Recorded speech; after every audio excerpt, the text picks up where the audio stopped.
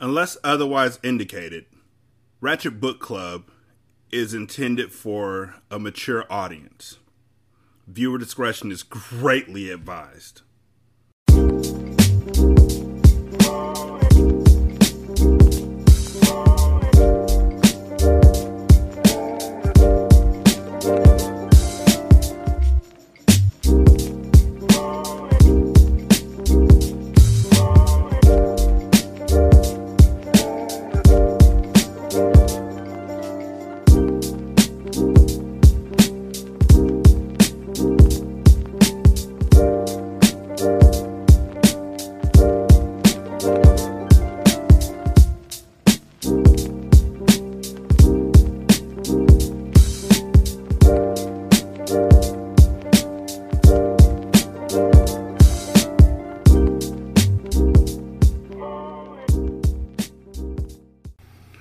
Welcome to Ratchet Book Club, where we read hood classics and good classics. I'm Derek. 916-633-1537, wretchedandratchet@gmail.com, Ratchet Book Club on Twitter, Ratchet Book Club on Facebook. Chapter 25. David awoke Naya and Jalil. "Everyone up and out," he said. "We gotta leave, right now." "Huh?" Naya stretched, blinking. Her voice was scratchy. "What's going on?" "We've got a guide to help us," he said. "Remember the Raven? She's waiting for us outside." Understanding flashed in Naya's eyes. She threw off the blanket. Jalil followed suit. It took them less than 5 minutes to dress and grab their bags. They moved the dresser to serve as a barricade and opened the door. The Raven awaited them on the walkway. It watched them, black eyes glinting with a sentience that was downright creepy. "I'll be damned," Jalil said. "I remember you guys telling me about this bird, but seeing it, that's something else." The Raven cawed and strutted across the yard. "Let's move," David said. His watch read 6:30. Rosy light glowed in the sky. Dew dampened the grass. Seen in the light of day, the Pathfinder was a mess. It looked as if the vehicle had been competing in a mud race. David made a mental note to get the truck washed, and then almost laughed at himself for thinking about such a thing at a time like this.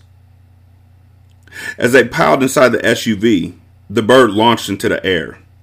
"Hey, it's flying away," Jalil said. "Don't lose it." "We won't," David said. He made a U-turn in the driveway. They rolled across a dirt lane. The Raven circled above the cabin, then descended until it was only a few feet above the vehicle, and perhaps 10 feet ahead. The bird guided them along the winding path, through the hilly woods.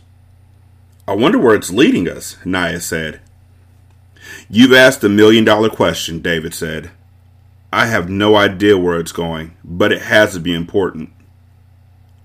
Shafts of daylight pierced the overhanging trees. Ahead, a squirrel that seemed about to venture into view vanished into the roadside shrubbery when it spotted the Raven, as though identifying it as a bird of prey to be avoided. They followed the bird out of the woods, and onto the shaded country lane that intersected the mouth of the cabin's driveway. The bird soared west, towards the town's residential area. The Raven rose higher into the air, but remained in clear view. "She's taking us to the vampire's lair," Jalil said from the back. "I bet you $1,000. That's where she's leading us." David looked at Naya, and she nodded. Jalil had voiced a thought that had entered David's mind, and he was sure Naya had hoped for the same thing. "Let's not get our hopes up," David said, probably more to himself than to anyone. "We'll just have to see." "You know that's where she's taking us," Jalil said. "Can't you feel it? I feel like I used to right before a big football game. Like something huge is about to happen." "Whatever it is, we gotta be ready," David said. He flexed his fingers on the steering wheel. Nervous energy sang through his blood. The Raven wheeled through the air like a toy glider. Following, they turned on a main street. In the morning light, the area looked worse than it did last night. Debris was everywhere. Windows were shattered, glass littering the pavement. The traffic lights continued to stare like dead eyes.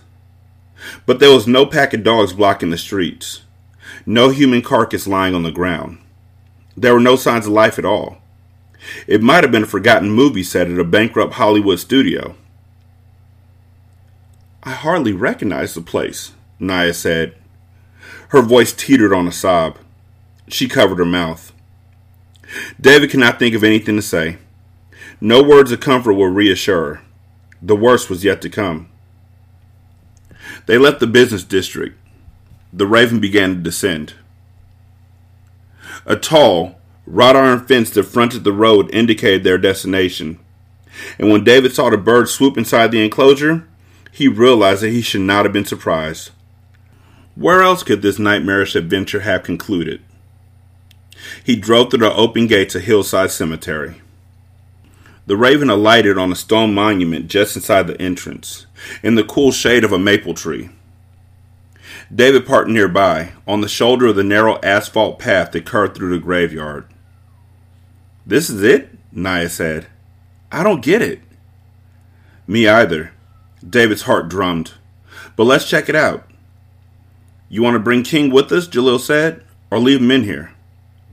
"He's coming," David said. "He's part of the team too." They climbed out of the truck. A wind whispered through the cemetery like a forlorn spirit. Morning mist shrouded the headstones, and the boughs of the large elms and maples drooped, as if burdened with sorrow. David and the others strapped their bags over their shoulders. Each of them drew a weapon. David and I had handguns, and Jalil carried a shotgun. Standing atop the monument, the Raven regarded them. David approached the bird.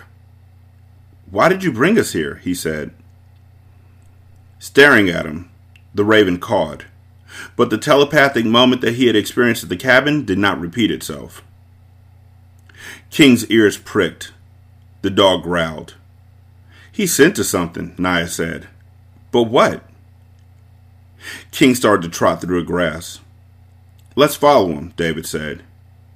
He looked at the Raven, but the bird only watched them, impassively. They jogged in order to keep pace with the dog. They followed King in a twisting route around the headstones and monuments. David read some of the inscriptions on the graves. Most of the people had been buried decades ago. Farther ahead, deep in the heart of the cemetery, standing atop a slight hill, a dark mausoleum rose out of the fog, like a temple to some ancient god. King halted, but the dog continued to growl. He glowered at the crypt as though it was its mortal enemy. "Oh my God," Naya said. "I get it." "What is it?" David and Jalil said simultaneously. "Edward Mason was buried in there," Naya said. "That's the Mason family mausoleum. Remember what Franklin told us, David?" David nodded. "I remember. There's a shelter under the crypt. Mason had it built so we could hide there if Union troops ever invaded the area." "Are you for real?" Jalil said. "That thing leads underground?" "For real," Naya said. "Think about it," David said. "What a perfect hideaway for a vampire. A sanctuary amongst the dead." "No, not all dead," Naya said. "Look." Like ghosts, large shapes emerged from the mist around the mausoleum. Vampiric hounds. King was barking. David, Naya, and Jalil had raised their firearms. 3 bloodsucker hounds gathered in front of the crypt, like modern-day counterparts of Cerberus, the mythical, vicious dog that guarded the gates of the underworld. "Sick of these fucking mutts," Jalil said. "They act like they own the damn town." Cold sweat plastered David's shirt to his torso. He was frightened beyond reason, and they had not confronted Diallo yet. He had to buckle down to handle this. He had to. "Listen, we know the guns won't kill these mutts," David said. "At best, they'll knock them down temporarily. We hit them with enough firepower to paralyze them, then we move on inside. Let's not waste our energy and resources trying to kill them. Remember, we take care of Diallo, and every creature under his power will die too." "All right. Sounds like a plan," Naya said. Her fingers tightened on her gun. "Let's do this." The monster canines broke into a run, scattering in various directions. "They're going to try and trap us in a circle," David shouted. He swung around. The hounds dashed through the cemetery like trained soldiers. Shit, those suckers were smart. "Everyone, spread out and take a different side. I'm out front. Naya, you get the right. Jalil, grab the left. Go!" They positioned themselves as he commanded. King remained at David's side, snapping furiously. A huge, vampiric canine charged straight towards them, its eyes ablaze with supernatural hunger. David fired the .38 and missed terribly, the bullet ricocheting off a headstone. The beast leapt high and tackled him. He slammed to the grass. The monster dog's strong paws dug into his chest. Saliva poured from his lips, and a rank stench spewed from its mouth. "I can't let it bite me. If it bites me, I'm through." The gun had popped out of his grasp when he had fallen. He was defenseless. Snarling, the vampiric mutt dipped its large head to tear into his neck. He would have been finished had it not been for King. King jumped onto the creature and tore into the back of the hound's neck. The creature shrieked. It fell off of David's chest. David rolled over. His gun had fallen beside a headstone. The inscription bore his first name.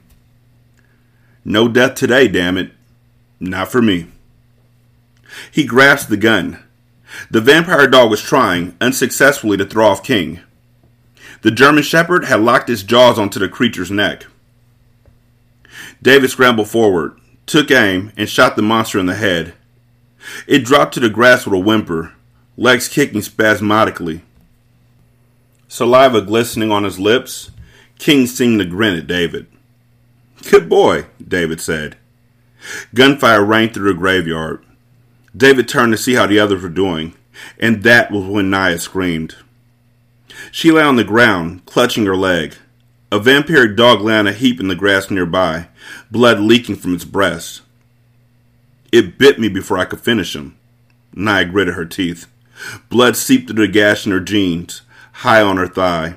She pounded her fist against the ground. "Damn it, I don't believe this." David knelt beside her. Jalil had just dropped the final vampiric mutt with his shotgun, and he hurried to kneel beside her too.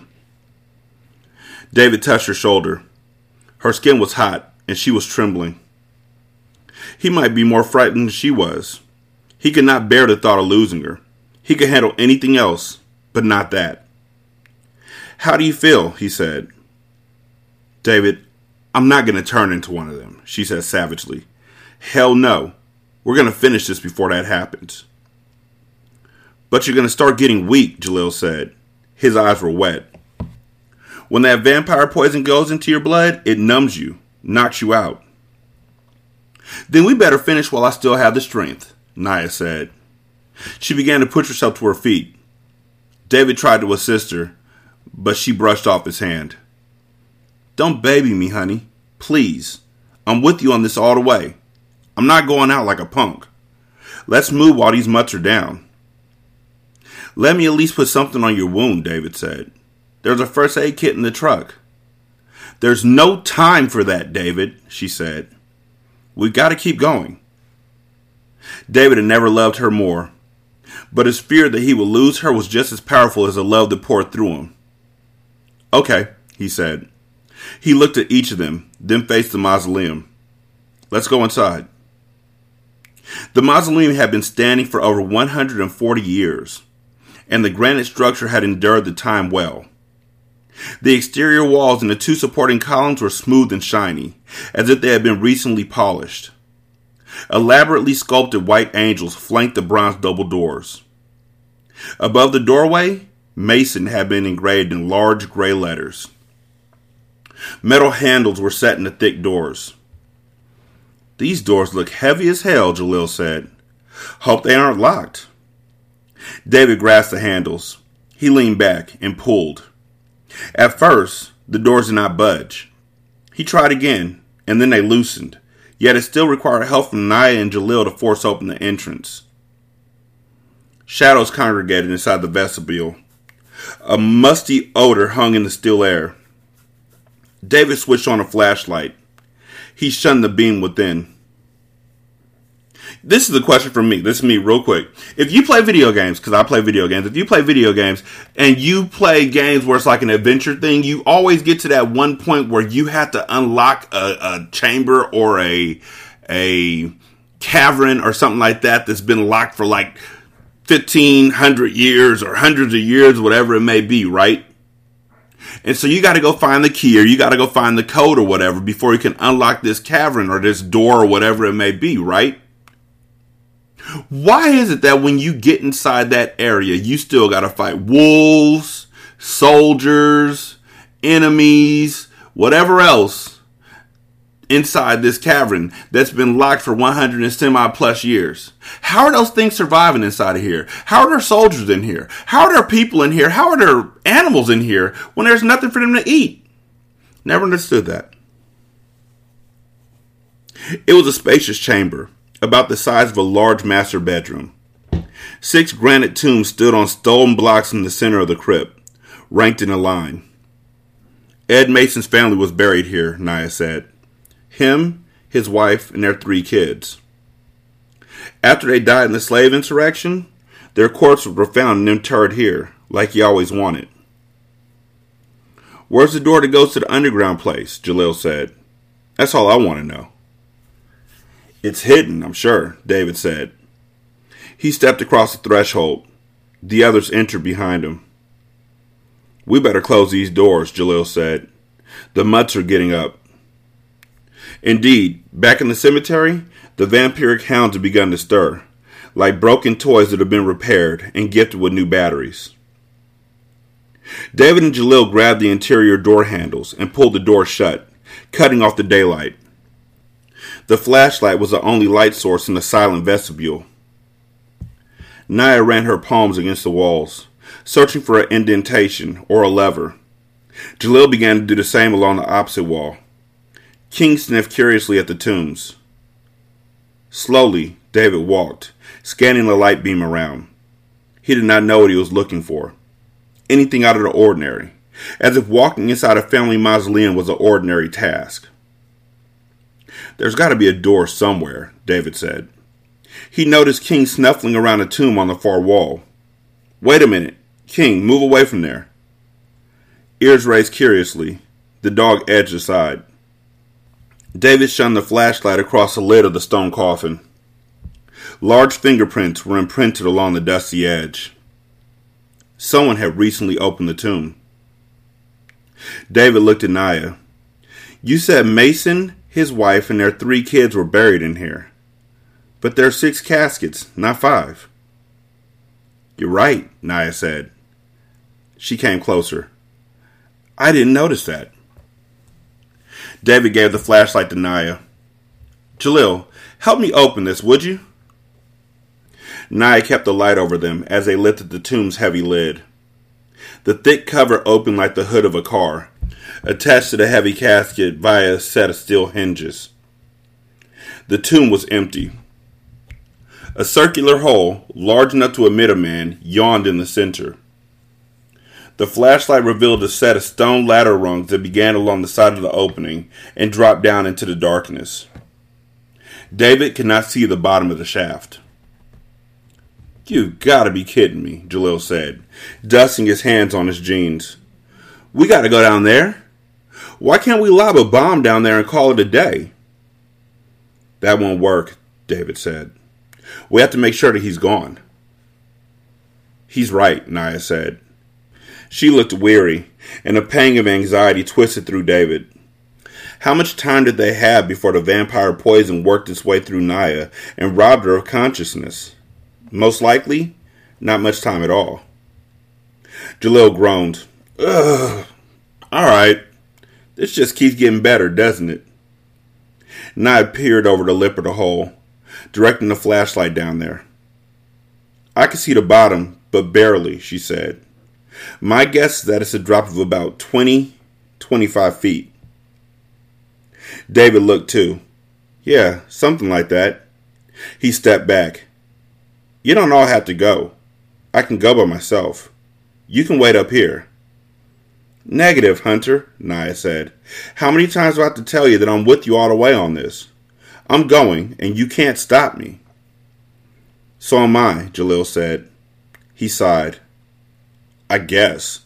Let's pray to God to stay with us on this one, y'all. David opened his mouth to argue about them following, then stopped, knowing that debating would be fruitless. Already, the three of them had endured so much together. He could not demand that they stand back and watch. Not now. They had already passed the point of no return. But you, King, you're staying up here, David said to the dog, unless you can climb down a ladder. The dog wagged his tail eagerly, as though game for the challenge. But there was no way that David was carrying the dog down there. It was out of the question. Let's lighten our load then, David said. We need to only bring the essentials, guns and explosives.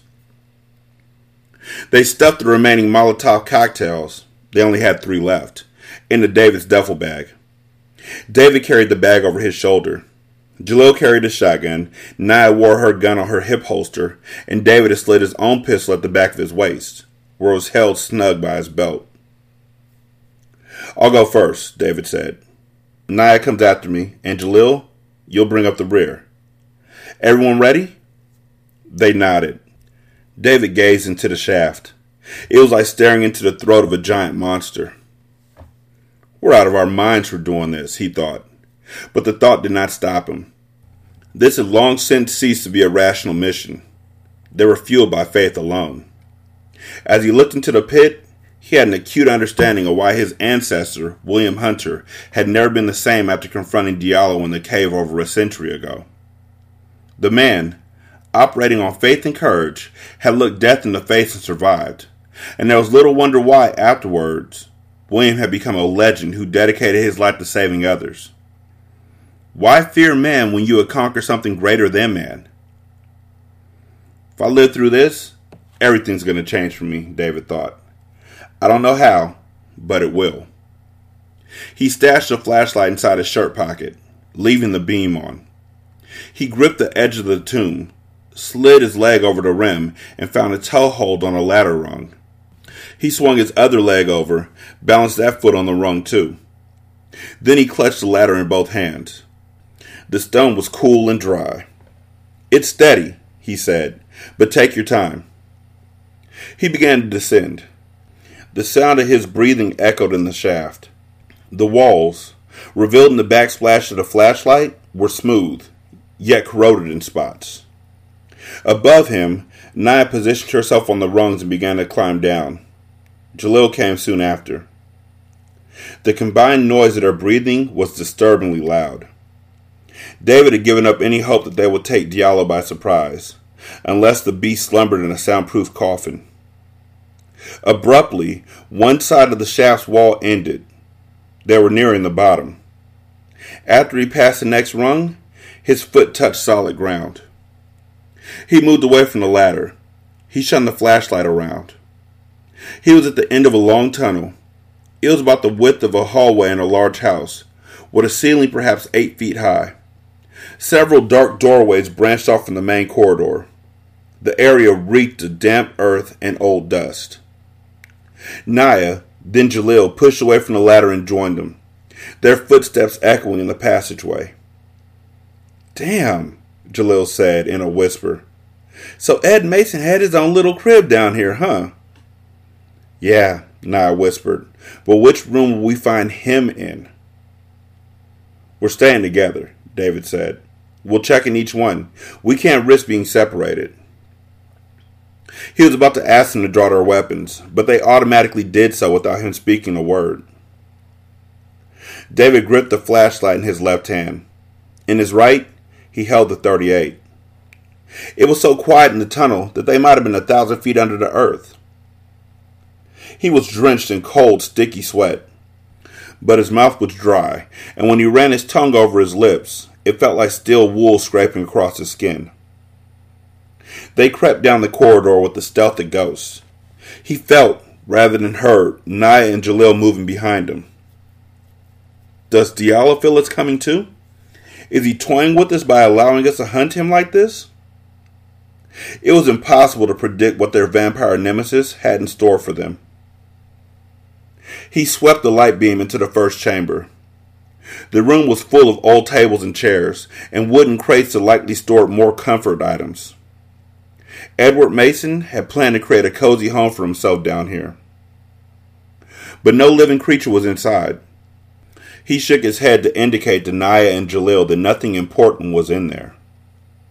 Silently, he moved towards the next room. Naya was determined to stay on her feet. She did not tell David and Jalil the degree of her pain. Her bitten leg throbbed, the bite burning as though the wound had been soaked in acid. Worse, a cold numbness had begun to spread throughout her thigh. She knew it would be only a matter of time before the numbness consumed her entire body and she lost consciousness, like the others who had fallen to the vampires. I can't let that happen to me, she thought. God, I can't let that happen. We've been through too much for me to fall before we reach the end. She gripped the revolver so tightly that her flesh seemed to be fused to the metal. She kept the muzzle directed towards the ceiling, ready to bring it down and start shooting the moment she sensed danger. David walked ahead of her. He had taken on a superhuman responsibility, and she admired and loved him for it. She would not let any harm come to him. She would sacrifice herself to protect this man, and she knew in her heart that he would do the same for her. David directed the light inside the next room. He shook his head. Empty. Pain sizzled through her leg. She winced and continued forward. Jalil wanted this to be over. He hated that they had to climb down into this tunnel. He understood why it was necessary, but he hated it all the same. He hated those vampires. He hated what had happened to Dad. He hated everything that he had seen. He didn't know what motivated David and Naya to keep going, but for him, it was simple. Hate. Or maybe anger was more accurate. He didn't know. He couldn't identify his own emotions anymore, but it was easier for him to feed on anger and hate than it was for him to give in to the storm of other, more painful feelings that churned just below the surface of his thoughts. He could not afford to be weak. His fingers tingled on his shotgun. Man, he wanted to blow away that bastard Diallo so bad. Diallo was the reason why all this crap was happening. Nothing would please Jalil more than seeing Diallo's lunatic brain splattered against the wall. But where was he? They had checked 2 rooms so far, and all they had found was a bunch of old furniture and boxes. Jalil looked over his shoulder every few seconds to make sure no one ambushed him from behind. He glanced at the ceiling, too. He had learned his lesson. They could be attacked from anywhere. But the bloodsucker asshole had to know that they were down there searching for him. He had all those crazy powers and probably sensed them when they first came to the graveyard. So where was he? What was he waiting for? I've got something for you, Jalil said. I don't care how powerful you are. I'm not going out without plugging some lead into your vampire ass. Shotgun ready. He pressed onward. David flashed the wand of light inside the 3rd room. Like the other chambers they had seen, it was full of only furniture and crates. Don't drop your guard, he reminded himself. Don't relax and get careless. There are a few more places for us to check out. He shook his head, signaling that there was nothing of interest inside. He turned back to the main passageway. As though the corridor had suddenly become a wind tunnel, a blast of cold wind picked him up and hurtled him forward. He shouted in surprise. He heard Naya and Jalil yelling too. The roaring gale flung him into the chamber at the far end of the tunnel. He smacked against a wall, the impact cracking through his body. The flashlight fell out of his hand and rolled across the floor, the lens broken, but the yellow light still alive. He dropped the gun too. Naya and Jalil tumbled on top of him in a tangled heap. Jalil swore viciously, and Naya moaned in pain. Desperate to get his hands on the firearm and the flashlight, David struggled from under their bodies. He crawled across the cold floor, grabbed the gun. Then he reached for the flashlight. An invisible force snatched it away from him and threw it against the wall. Glass shattered. The light winked out. Above him, an unearthly, blood-red glow blazed into life, like a crimson strobe light. The strange luminescence brightened most of the vast room, which seemed to be the size of a high school gym. Because of the ghostly light, the walls, floor, and ceiling appeared to be painted with blood. Diallo stood in the middle of the chamber, face tilted upward, arms outspread, basking in the crimson rays. As David regarded the vampire, he questioned their sanity for thinking they could defeat this monster. He was a giant whose powers defied explanation. What chance did they have against him? Naya and Jalil slowly got to their feet. They wore the same awestruck expression that David was certain was on his face, too. Diallo lowered his head and glowered at him. "All of you are brave," Diallo said. His deep, melodic voice reverberated through the room. "You've had assistance from Leisha, my former companion as well, but that's not enough to save you." Jalil was the first to shake off the temporary paralysis that pinched the three of them and attack. He jerked up his shotgun, aimed, and fired. The boom of the gunshot echoed harshly. Diallo took the hit in the chest. The giant rocked backwards slightly, but he did not fall. A single shot would not be nearly enough to destroy him. David did not plan to wait for Diallo to make the next move. Raising the .38, he squeezed off 1, 2, 3 shots. Miraculously, each shot hit the target, plowing into Diallo's chest. In his peripheral vision, David spied Naya. She was shooting at Diallo. Jalil had pumped the shotgun and begun to fire again, too. The vampire quaked under the barrage of gunfire. Staggering, he brought up his arms to shield himself. He growled like a grizzly bear snared in a trap. "We're gonna beat him," David thought, with a burst of giddy optimism. "It's not gonna be as hard as we thought." Diallo vanished. 1 second, he cowered under the onslaught of bullets. The next instant, he was gone.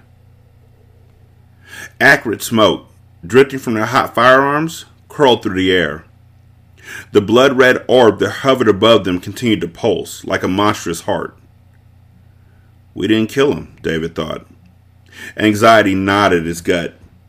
He should have known better than to think finishing Diallo would be so easy. "Where is he?" Jalil said. "He's still here, somewhere. I can feel it." Rich laughter thundered over them. David spun around, searching, but he did not see Diallo. The laughter filled the room, as though rolling from surround sound speakers hidden inside the walls. "He's playing with us," Naya said. "We didn't hurt the bastard at all." "He's not invincible," David said, desperately. He looked at Naya and Jalil, their frightened faces washed in crimson light.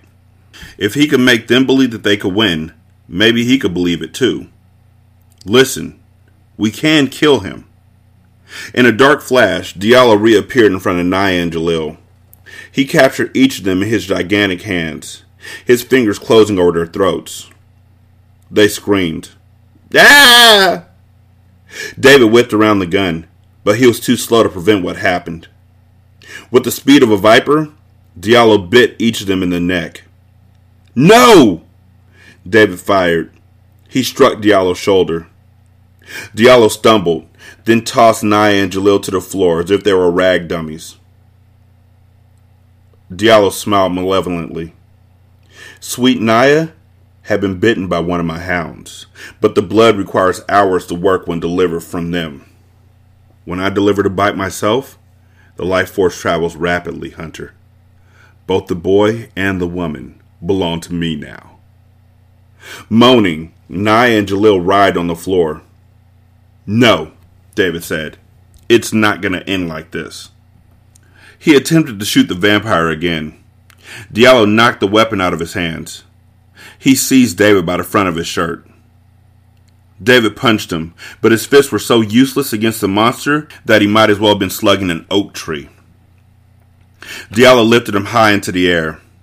The vampire's black eyes, laminated with red light, were bottomless pools of oblivion.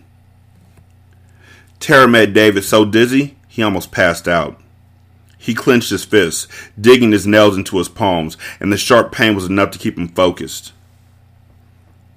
The stench of death poured from the Diallo's mouth, like flames from the lips of a dragon.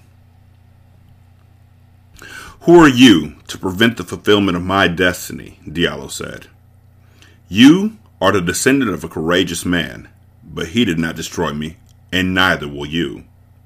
Your family's legacy ends here, Hunter." Diallo hurled David across the room. David cracked against the stone wall, and he heard something in his body snap. Crying out, he slid to the floor. It was his left arm. The bones were shattered. Diallo bellowed victoriously. Against the far wall, Jalil and Naya were curled in a fetal position. Whimpering, they rolled back and forth slowly, suffering the terrible metamorphosis into vampirism. "It's over," David thought, trembling in pain and anger. He tasted blood. He'd probably lost a tooth. He spotted the duffel bag on the ground, only a few feet away. It contained explosives that they hadn't used. But what did it matter anymore? They had lost. Naya and Jalil would become creatures of the night, and he was going to die. Scalding tears coursed down his cheeks. Fangs bared, Diallo strolled towards him to finish him off. "It's over. Everything we did, it was all for nothing. I wasn't called here to finish an important duty. I was called here to die." Closing in on him, Diallo hissed. Suddenly, the red glow in the chamber brightened to a brilliant white. Diallo stopped, grunting in confusion. He turned to face the light. David, though he was blasted with agony, looked too. It was an apparition of a black woman, ethereally beautiful, clothed in shimmering ivory garments. She floated beneath the orb of white light, like an angel. David did not recognize the woman, but Diallo was stunned. The vampire shuffled closer to the vision, then dropped to his knees. In a voice full of reverence and awe, he uttered the name, Mariama.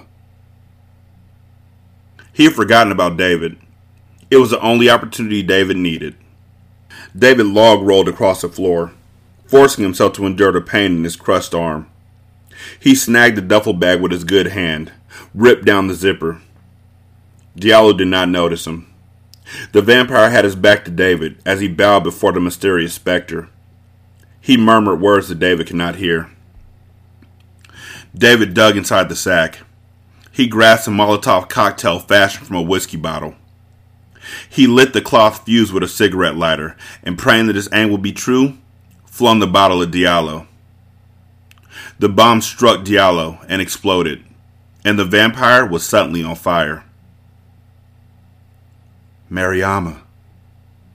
The sight of Mariama brought Diallo to his knees. He had waited so long to see her again, had long nurtured a naive hope that he would be granted another chance to speak to her. And here she was, as the woman seer had foretold. And how beautiful she was. She was like a goddess. Her luminescent beauty rendered him nearly speechless. Emotion lodged in his throat like a hot coal, and he found it difficult to even draw breath. Mariama, Diallo said when he could finally speak clearly. It's been so long. Love shone in her angelic eyes, yet sadness too. Why are you doing this, my love? She asked him. You've caused so much pain since we've been apart. I remembered you as a kind, gentle man. But I'm not a man anymore, he said. I'm greater than man. Man is responsible for my losing you. I will never forgive men for that transgression. But you have no peace, Diallo. Your soul is like a turbulent sea. He shook his head. So it is, and so it will be, until my mission is done. Please, come to me, my husband. Come into my arms and find peace. Mariama's voice was like the sweetest honey, and her words conjured the dreams that he had been frightened to believe could ever come true. Dreams of a life of peace, comfort, and a return to their long-lost home. No, you romantic fool. he thought. You can never go home again. Your home has been destroyed by men. Destroy them. Drench the world in their vile blood. But Mariama smiled at him, and her pure, glorious smile was like a promise of peace and everlasting happiness. Did he dare to believe that his dreams could come true? As he pondered the dilemma, teeth of fire tore into him. Diallo howled. Mariama's body flickered like a candle flame about to die. No! He could not lose her, not again, no! In spite of the ravenous fire, he rushed towards Mariama, arms spread wide to embrace her before he lost her again. He could not bear to lose her again. It would kill him. But Mariama vanished. Burning, wailing in anguish, Diallo crashed into the wall. The fire devoured him, as he had devoured the lives of so many during his century-spanning rampage. All for nothing. What I thought was my destiny to cleanse the world was only the demented mission of the mad. Diallo gave up life, at last, and surrendered his soul to whatever fate awaited him in the beyond. The fire consumed the vampire. As the creature died, the globe of bright light slowly faded too. Numb with pain, weary, David trudged where Naya and Jalil lay curled on the ground. He was afraid of what he would find. Was it too late to save them? Naya coughed. Her eyes opened, and they were honey brown and blessedly normal. You're alive, he said. And human. You better believe it, baby, she said. Her voice was raspy. I was almost a goner, but then you did something. Yeah, David said. He might never learn the identity of the ghost, and why seeing it had mesmerized Diallo. Someone did something. We're safe now. Coughing, Jalil sat up. Hey, can we get out of here now? I'm serious. I can't take it down here anymore. I can't think of a better idea, David said. Let's go. Climbing the ladder out of the hideaway was a challenge for David, who had the use of only one arm. Naya wrapped her arm around him and assisted him. It was a tiring climb, but they had accomplished harder tasks lately. King awaited them in the vestibule. The dog pounced on them ecstatically, wagging his tail. Easy, boy, David said. Your daddy's got a bad arm here. Naya and Jalil pushed open the mausoleum doors. Sunlight flooded the room. They shuffled outside. Fresh air never tastes so good, Jalil said. A few feet away from the entrance, 3 mounds of ashes covered the ground. David instantly recognized them as the remains of the vampiric hounds. So it's true, Naya said. Everyone that Diallo had infected with his life force, they're gone now. Yes, David said. Everyone. The 3 of them were silent. Then they came into each other's arms and wept. They walked to the Pathfinder. The vehicle had been undisturbed in their absence. The Raven stood in the same spot on the monument, as if it had not budged once while they were away. Thank you, Leisha, David said, for everything. The bird held its gaze for a beat. Then it uttered a shrill cry, leapt into the air, and soared away. A breeze wafted through the cemetery. Golden sunlight warmed the morning. David spotted a group of about a dozen people walking on the other side of the street. They looked as if they were surveying the town. A man appeared to be leading the crowd. That's Reverend Brown, David said. Sure is, Jalil said. Guess they were safe at the church last night. The Reverend waved at them.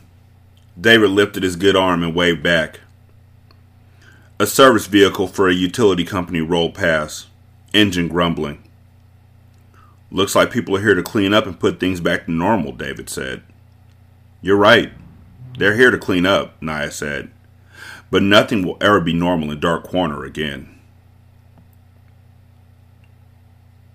Epilogue. In the end.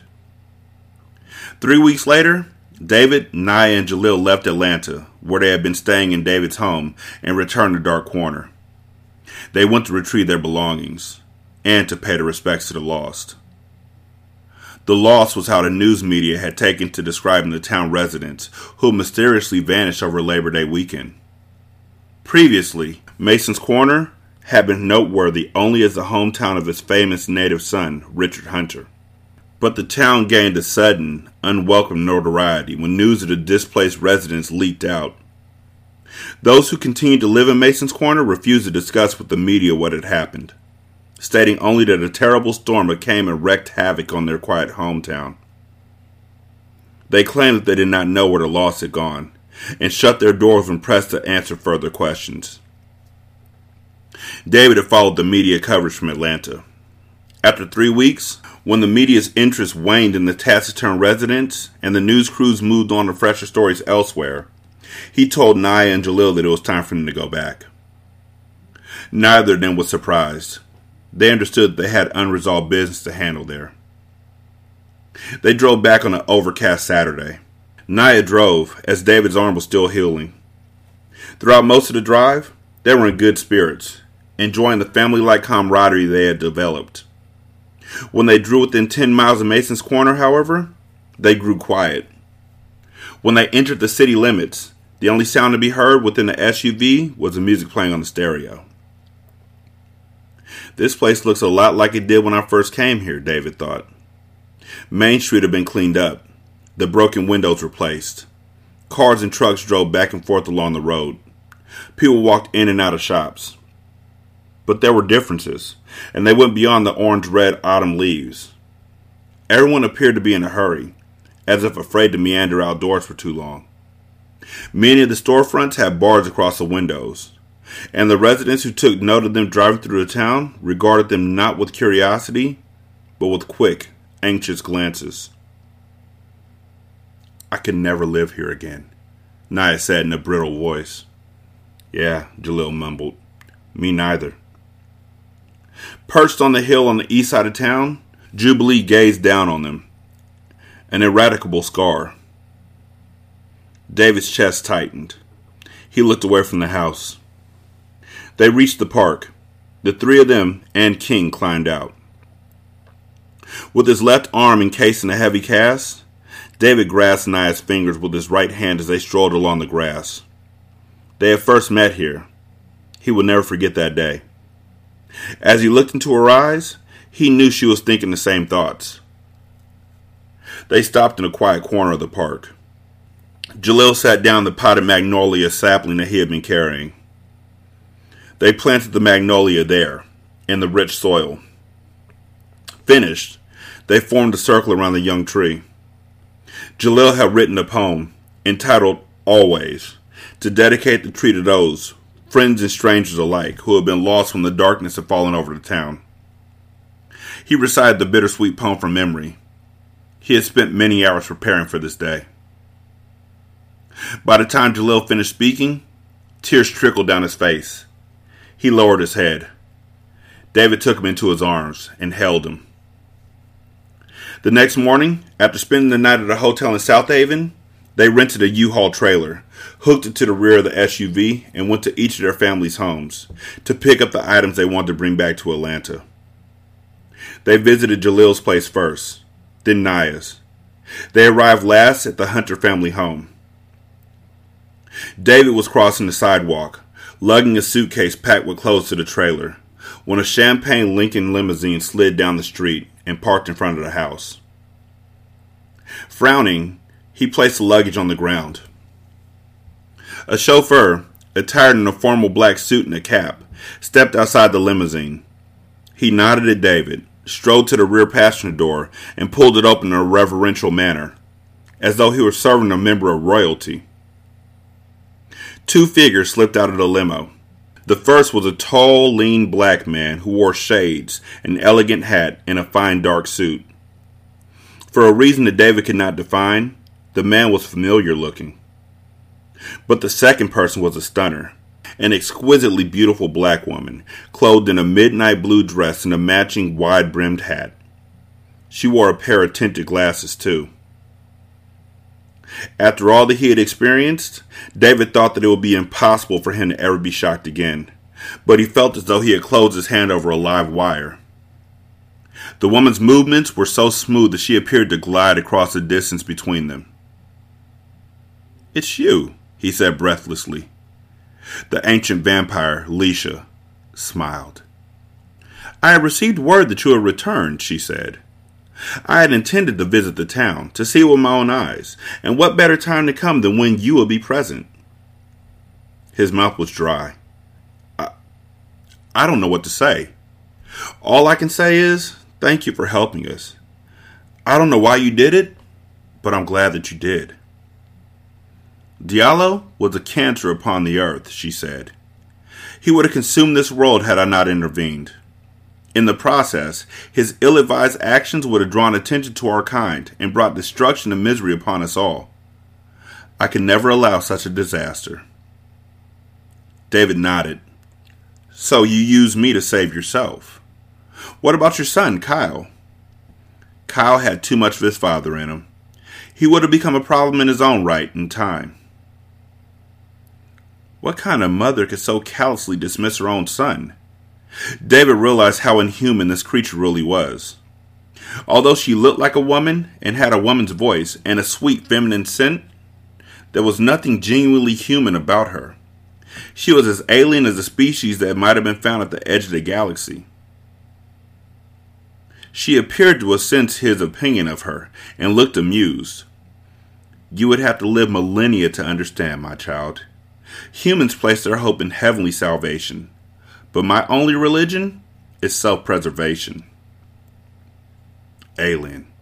He would never understand her, and wasn't entirely sure he wanted to either. Okay. Can I ask you one thing? David said. The ghost that Diallo saw before he died. Who was it?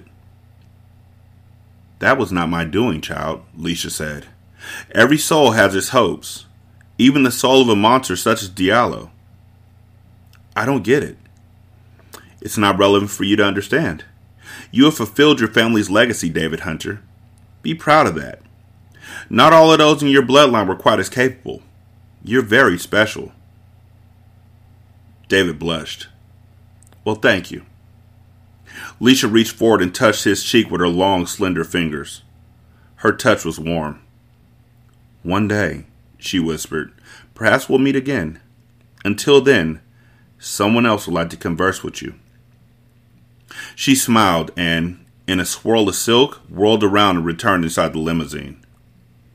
The curiously familiar man who had been waiting beside the vehicle approached David.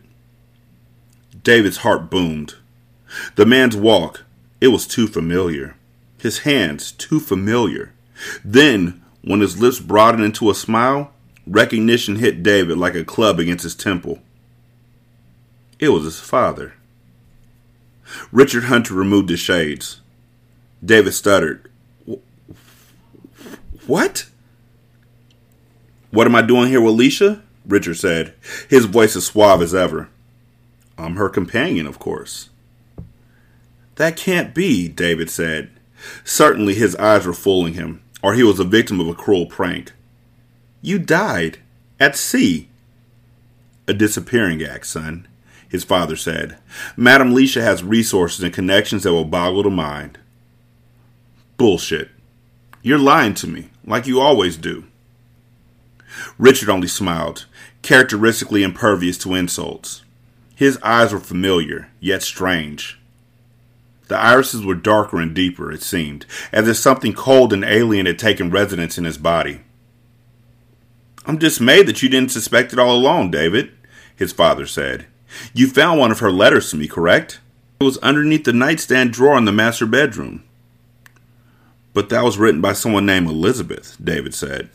His head throbbed. This was really too much for him. This was it. He was going to lose it. Richard smiled. Come now, son. You're cleverer than that. Leisha? Elizabeth? She employed a childishly transparent nom de plume. What about the photo you took at the Mason place? Merely a shot for an interview in a literary magazine. Nothing of great importance. They wanted me to pose near a local landmark. Richard chuckled. You made this much more complicated than you needed to, David. The truth was always very simple. But why did you do it? David said. Do you need to ask? Richard said. When I left behind my mortal life, I provided all the financial benefits that you and your mother could ever wish for. And I get to enjoy everlasting life as the companion of a fabulously beautiful and wise creature. Do you think that was a difficult decision for me to make? You would have done the same thing if you were given the opportunity. David shook his head. He felt ill. So it was all about what you wanted for yourself as always. Just so you know, I'm doing fine without your fortune. You can take it back. I don't want it. Dispose of it as you wish, Richard said. It's no longer a concern of mine. I did not come here to revive old domestic squabbles. I only want to tell you that I'm proud of what you did. Richard paused. You've grown into an admirable man, David. And, well, more of a man than I ever was. David only stared at him. His father awkwardly patted him on the shoulder. He replaced his shades and strolled to the limousine. The driver closed the passenger door, then got behind the wheel. The limousine disappeared down the street. David felt as though he had been punished by a boxer. His head hurt. His stomach ached. He wanted nothing more than to lie down, sleep for 2 days, and forget that this incident had ever happened. Numb, he shuffled back to the house. Naya stepped outside and met him on the porch. Who were those people? She said. I feel strange saying this, but that man, he kind of looked like your father. No, David said. He pulled Naya into his arms, desperately needing to feel someone who was indisputably real and lasting in his life. He held her so close that he felt the throbbing of her heart against his chest. I thought it was my father, but my father's dead. He kissed her, and they walked inside the house together. He awoke in darkness. His eyes were sore, his vision blurry, yet they adjusted sufficiently to the gloom for him to recognize his surroundings. He was in the cave. You will live, his father had promised him, implanting the thought in his soul like a command. His consciousness hovered above his fire-ravaged corpse, as though he were the guardian spirit of his own body. He had watched his father carry him in his arms through the night. His father had brought him to the cave. His father had opened a cut in his own wrist and let the magical blood trickle into his ruined mouth. You will live, his father promised, but to live, you must sleep. In the depths of the cave, his father dug a grave for him. Tenderly, he placed the body in the earthen pit, covering him with a blanket of raw earth. Sleep, my son, and live. So he had slept. He did not know how long he had been asleep. Not long enough. Not yet. Although he had poked his head through the surface of the dirt and his vision functioned, much of his physical body continued to slowly work through the regeneration process. No one had ever resurrected a vampire from death. His father had performed a miracle. I will live, my father. I promise you. His gaze traveled across the limestone walls. Above him, he discovered the inscription that his father had engraved in the rock, well over a century ago.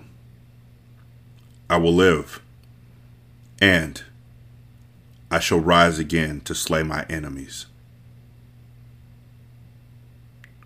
So, it always interests me that David really didn't get any closure from his father, just more excuses. But I mean, I would have done it too. Eternal life, I take care of my kid, I take care of my family, and I guess he was prepping his son to be ready for the life he would have to live as a vampire hunter. I don't know what abandonment actually led to, but maybe he thought that he would grow soft. Because, you know, this is that kind of book. He would have thought he would have grown soft if he had been in his life and he had lived a rich life. Maybe. I don't know. But I love this book. I love it to pieces, and I hope y'all loved it too. 916-633-1537, Wretched and Ratchet at gmail.com, Ratchet Book Club on Twitter, Ratchet Book Club on Facebook. Leave a review on Podchaser, copy and paste that in the Apple Podcasts, copy and paste that in the Good Pods. Thank you to each and every one of y'all who have listened to me on Good Pods and on Podchaser. I greatly appreciate it. Thank you to y'all who have listened to me on Spotify. I greatly appreciate it. Thank you to y'all who have listened to me on Apple Podcasts. I greatly appreciate it. You could donate to the show at patreon.com/singlesimulcast or on buymeacoffee.com/sscast or on the Good Pods app. You can leave a tip. All the money goes towards buying books for this show or for movies for Hindsight. I greatly appreciate each and every one of y'all.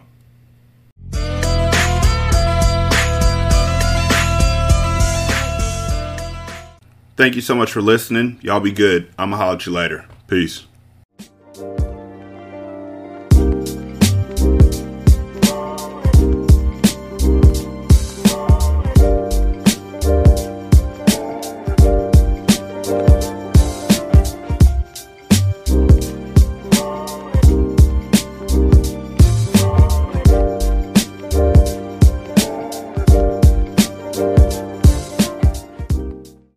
The intro and outro to Ratchet Book Club is by That Kid Garan, and it's called Goodbyes. You can email him at tkgbeats94@gmail.com for more information on how to lease this beat.